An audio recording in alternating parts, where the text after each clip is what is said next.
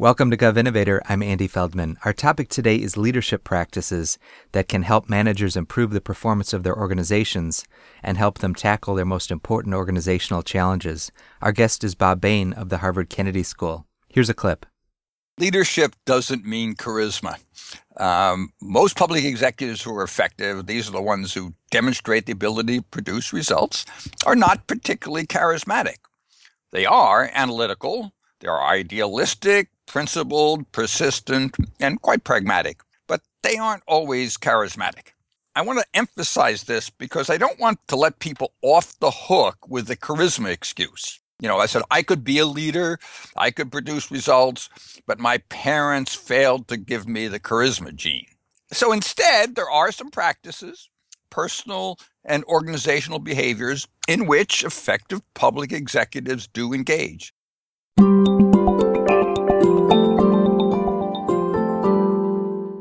Bob Behn is one of the leading thinkers on the subjects of public management and leadership.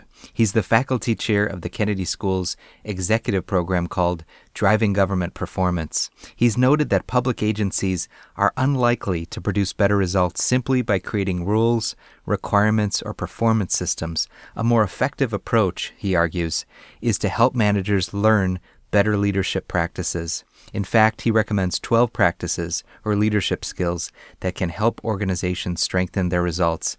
To give us an overview, I'm glad to have Bob Behn back with us on the podcast. Bob, welcome. Great to be with you again, Andy.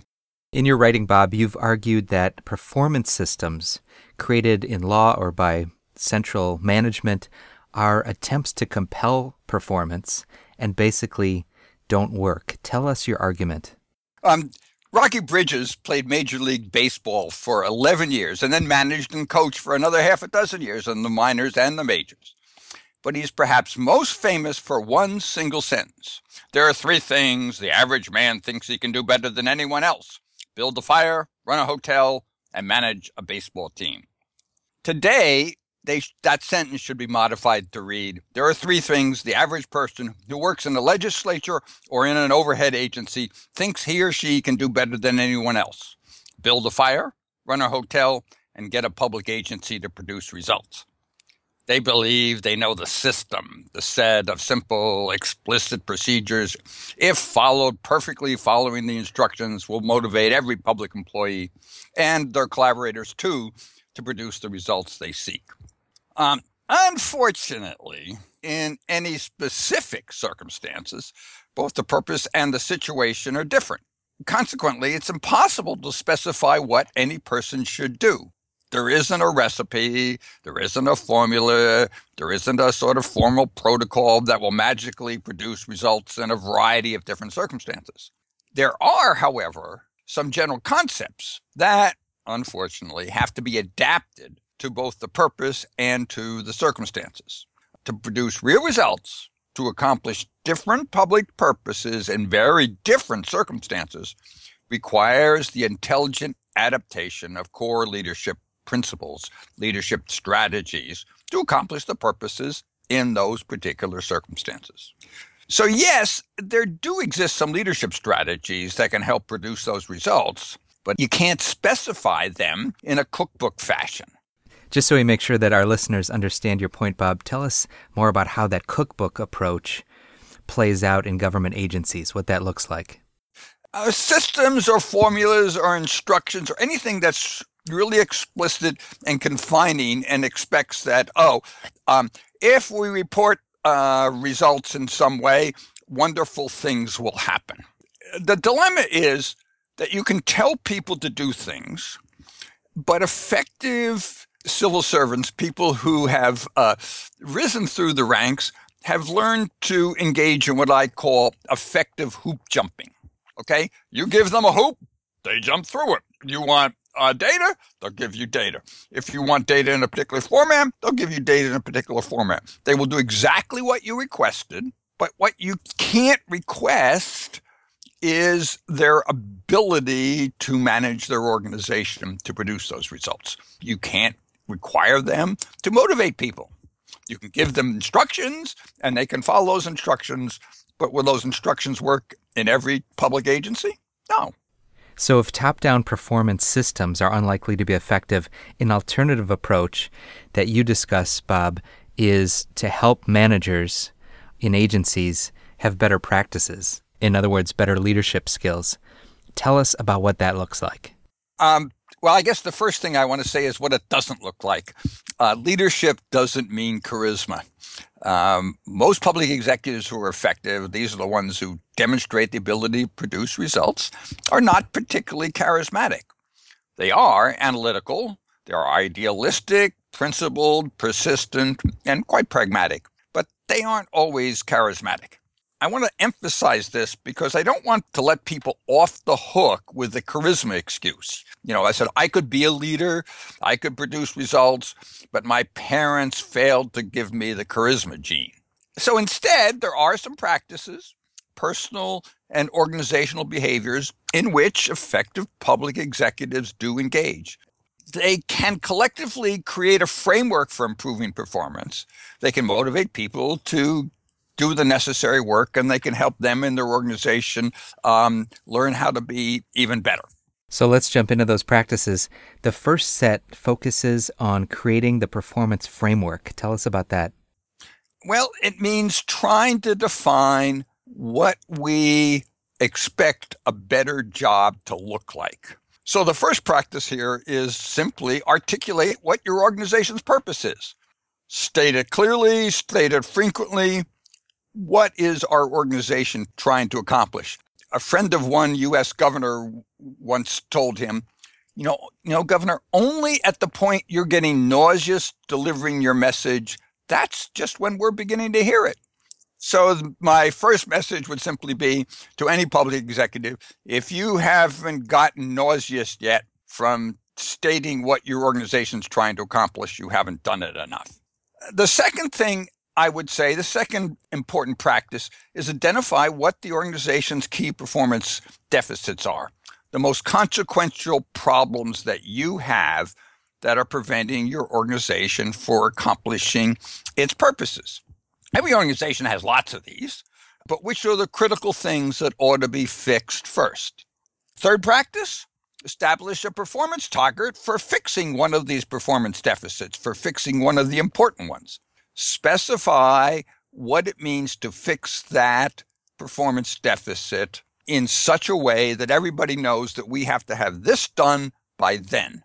And then last, I would just emphasize that you have to have you, the public executive, have to have in your own mind why, if you hit that target, you will eliminate or at least mitigate that performance deficit and thus do a better job in terms of achieving your organization's purpose.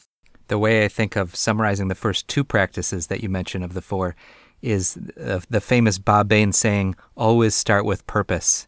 In other words, identifying the organization's mission, but also the organization's most important performance problem. Yes. Yeah, always start with purpose. All right, moving along, the second set of four practices is about driving performance improvement. Tell us more. Well, once you've decided what you want to get done, you have to mobilize your people to get it done. So again, I have four practices that I think help to do that. The first is to monitor progress. If you have a target, how much progress have you made this month or this week or this quarter towards getting there? And you have to monitor it frequently. You can't monitor it more frequently than you got data, but you can monitor it frequently. You have to monitor it personally. By that, I mean you have to monitor so people will know that you're doing it. And then you have to monitor it publicly. I don't mean publicly like in the newspaper. I mean publicly within the organization.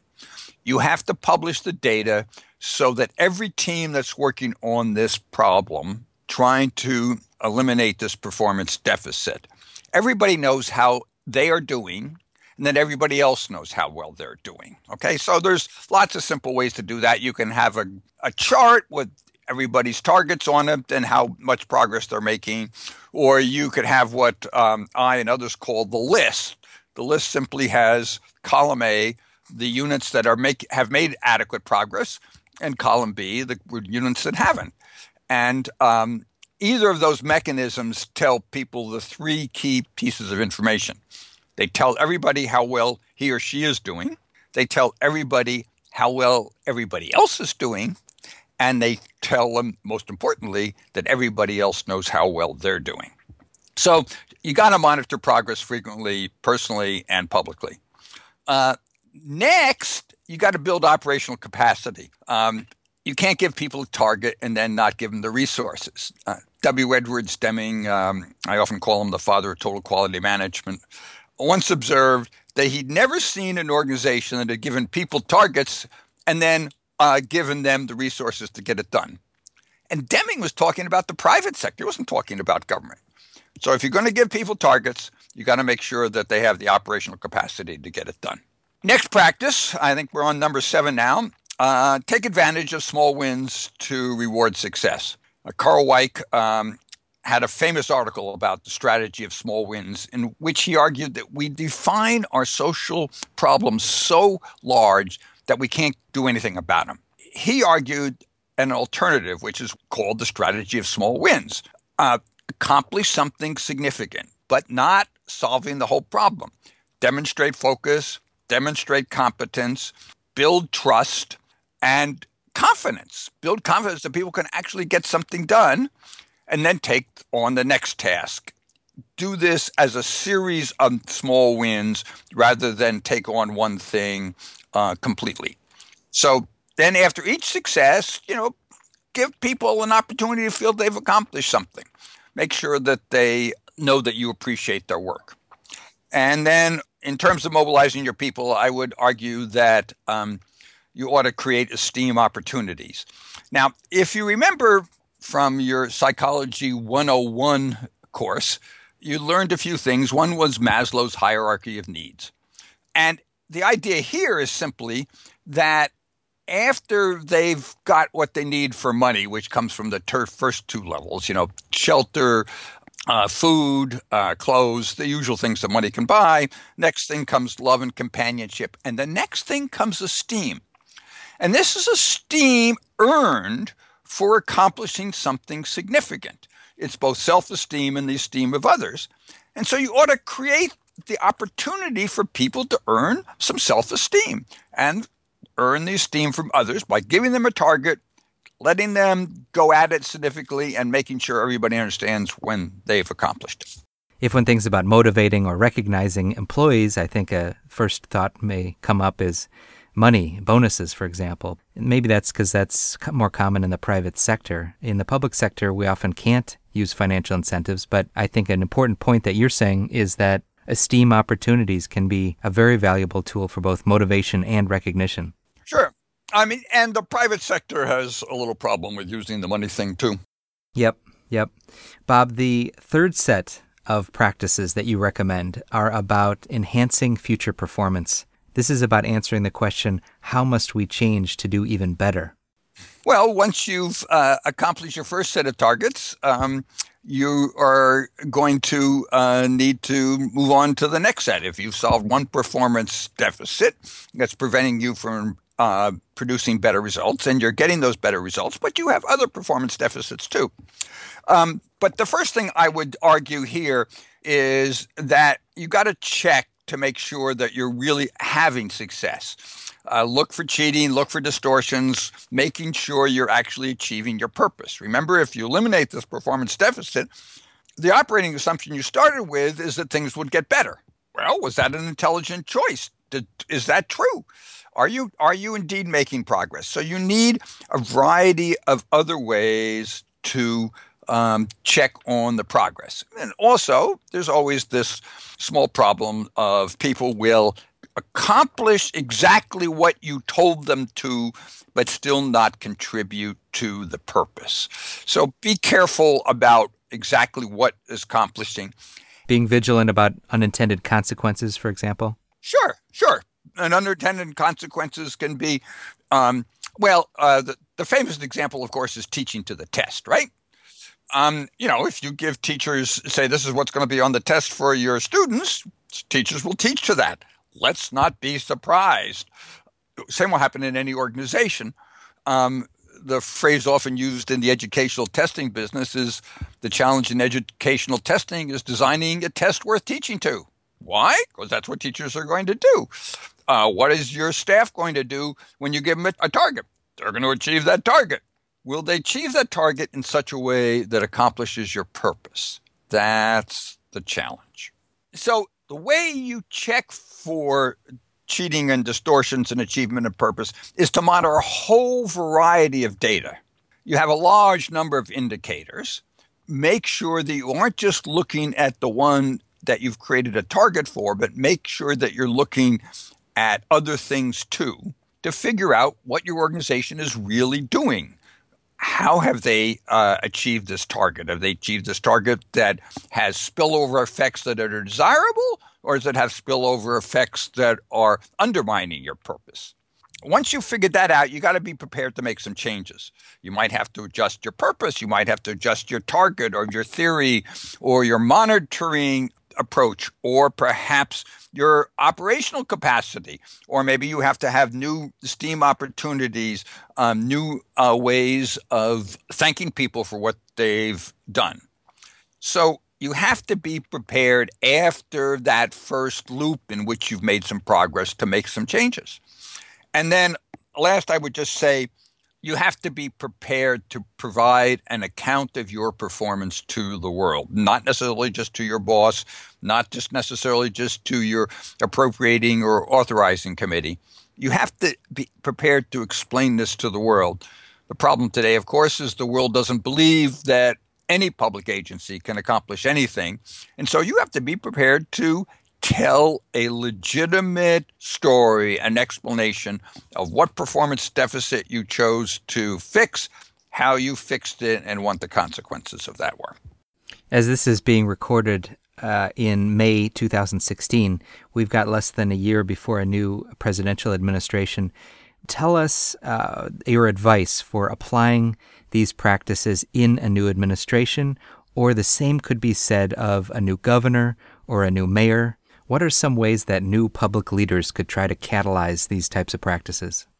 I think, the president would have a conversation with a cabinet secretary. A cabinet secretary would have a conversation with deputies and associate secretaries about what we're trying to accomplish and by when we're trying to accomplish it. Making it clear that whatever the responsibility is, whatever the formal organizational responsibility is, that what the results responsibility is also.